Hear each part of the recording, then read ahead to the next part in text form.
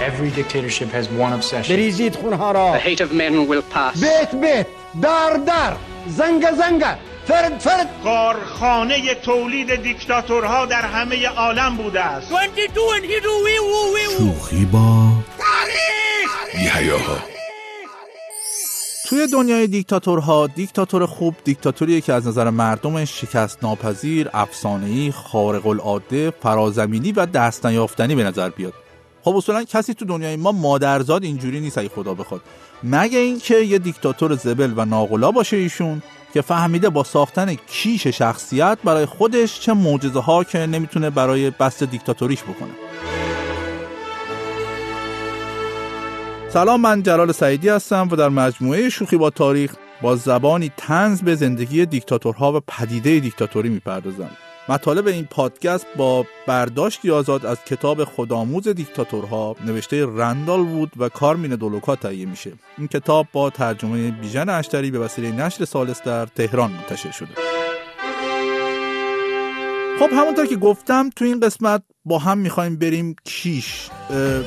نه اون کیش نه. اون کیشی که من میگم همون کیش شخصیته که همونطور که گفتم یکی از ابزارهاییه که دیکتاتورها با ساختن اون برای خودشون سالها میتونن بر خلق الناس حکومت کنن و هر بلایی رو سرشون بیارن بدون اینکه آب از آب تکون بخوره. یکی از راه‌های ساختن کیش شخصیت اینه که فرد دیکتاتور برای خودش انواع و اقسام لقب‌های جذاب و سرشار از خودشیفتگی رو میده بسازن و میگه که بهش بگن. یکی از خوبای این عرصه که واقعاً در زمینه لقب سازی برای خودش صاحب سبک بود، آقای ژنرال جوزف دزیر موبوتو، دیکتاتور زائیر بود. ایشون به محض اینکه به قدرت رسید یه لقب برای خودش ساخت که من تلاش میکنم اون رو از رو براتون بخونمش. اجازه بدید من یه نفس بگیرم اول. لقب اینه: موبوتو سسسکو کوکو نگبندو وازا بانگا. به خدا اگه من چیزی به این اضافه کرده باشم. موبوتو سسسکو کوکو نگبندو وازا بانگا. به جان عزیزم همینه، هیچی اضافه نشده بهش. حالا مهمتر از اون اینه که معنی این لقب چیه. معنیش میگن اینه: جنگجوی قدر قدرتی که با صبر و اراده منعطفش پیروز میشود و پی در پی فتح میکند و پشت سرش هم آتش به جا مینهد. این ترجمه اون لقب است. یعنی مثلا خانم ایشون میخواسته ازش دلبری کنه، میگفته جنگجوی قدر قدرتی که با صبر و اراده منعطفش پیروز میشود و پی در پی فتح میکند و پشت سرش آتش به جا مینهد. کی بودی شما؟ موبوتو سسسکو کوکو نگبندو وازا بانگا هم میگفته منم دیکتاتورتون، لقب میسازم براتون. یعنی اون منم، اینایی که گفتی خانم عزیزم. من فکر میکنم مثلا این رفیقم هر دفعه که میرفته از نیروهای نظامی زائیر سام ببینه و اونجا میخواستن لقباشو بخونن، چند نفر مجروح و مصدوم بشدن تا بتونن از پس تلفظ اینا بر بیان. من خودم الان یه جورای خداوکیلی جانباز زبانی شدم تا تونستم اینا رو اجرا کنم براتون. آخه بزرگوار در این لقبش یعنی همین جنگجوی قدر قدرتی که نمیدونم چی و اینا، نه تنها رفته به جنگ دشمن، با تنها شکستش هم داده و تازه پشت سرش هم آتش به پا کرده. ماشاءالله موبوتو سسسکو کوکو نگبندو وازا بانگا، ماشاءالله، آفرین، آتیش کشیدی اصلا ما رو با این لقبت. سوختم اصلا. آتیش به جون گرفتی، دلم به بازی جاسون گرفتی، دلها تو دام نگاه مسته، هزار تا عاشق به ناز شسته.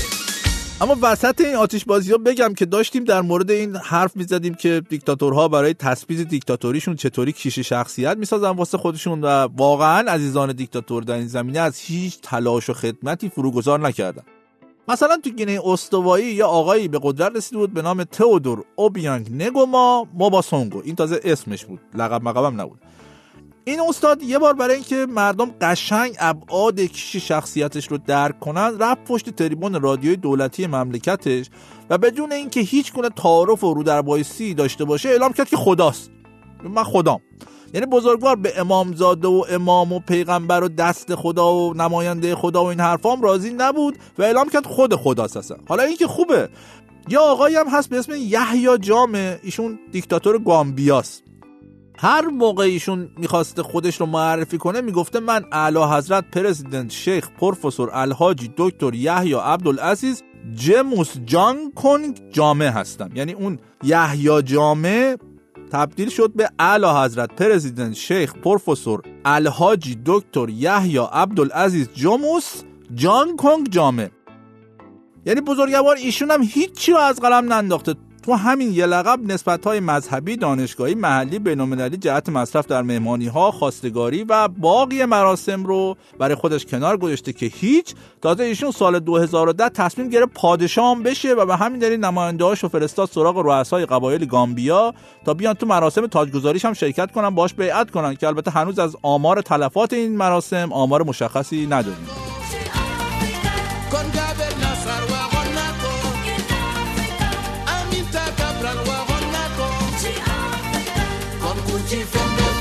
اما از کیش شخصیت دیکتاتورها گفتن لطفی نداره مگه اینکه از یکی از بزرگان این عرصه یعنی استاد معمر قذافی دیکتاتور لیبی ذکر خیری بکنیم. قذافی برای خودش به تنهایی از عجایب هفتگانه است و برای توضیح و بسط عجایب ایشون یه پادکست کفاف نمیده، باید یه شبکه بزنن اصلا مسئولی. لتطهير ليبيا شبر شبر بیت بیت دار دار زنگ زنگ فرد فرد. ولی همینو بگم که ایشون یکی از صفات بارزش این بوده که اصولا خیلی دستگاه گوارش نفاخی داشته و به همین دلیل هم گفته شده در جلسات و حتی در مصاحبه ها اصلا در زمینه راحت کردن خودش و ناراحت کردن دماغ دیگران کم نمیذاشته. شاید بگین خب اهل باد بودن ایشون چه ربطی به کیش شخصیت داره، ولی خب آخه برای کسی که در حضور رهبران آفریقایی خودش رو شاه شاهان معرفی میکرده خوبیت نداره خودش که از خودش صدای ناجور بده بیرون. البته قذافی خودش رو با عیسی مسیح و پیامبر اسلام هم مقایسه کرده و به خودش امیرالمومنین هم میگفته در کمال تواضع. یعنی بنده خدا وقت نداشته سرشو بخارونه، یه دقیقه شاه شاهان بوده، یه دقیقه امیرالمومنین بوده، اینور باید میرفته تو حس عیسی مسیح، اونور باید جای پیامبر اسلام رو پر میکرده و خلاصه برنامه کاری خیلی پر و مفصلی داشته. اینه که خب اصلا وقت نمیکرده بگه یه دکتر بیارم براش نفخشو درمون کنه.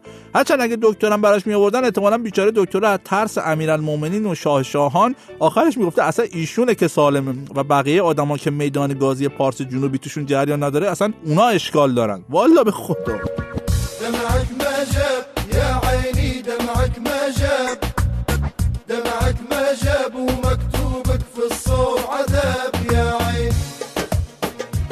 خب من جلال سعیدی بودم و کماکان هستم و شما تا حالا داشتید به پادکست شوخی با تاریخ گوش می‌کردید. تو این قسمت از پادکستمون داشتیم فرایند ساخت و پرداخت کیش شخصیت توسط دیکتاتورهای مختلف رو بررسی می‌کردیم و باید بگم از بس که این بزرگواران در زمینه کاشت، داشت و برداشت کیش شخصیت فعالیت کردند و از خودشون شاهکارهای از یاد نرفتنی و برباد دادنی خلق کردند که فکر کنم حالا ما اینجا درگیر این ماجرای کیش شخصیت باشیم و توی قسمت‌های بعدی هم این مقوله رو با هم مرور می‌کنیم. شما هم اگه نظری در مورد این ویژگی دیکتاتورها و یا ویژگی دیگر این بزرگواران و اصولا در مورد هر مقوله دیگه نظری دارید توی شبکه‌های اجتماعی رادیو فردا برام بگید تا ببینیم با هم چندی مثلا. پادکست شوخی با تاریخ رو هر هفته میتونید از حساب‌های رادیو فردا در پادگیرهای مختلف و شبکه‌های اجتماعیمون بشنوید. ممنون که تا اینجا با من بودید و ممنون‌تر میشم که شوخی با تاریخ رو به دوستان خودتون هم معرفی کنید. تا دفعه بعد، خدا نگهدار.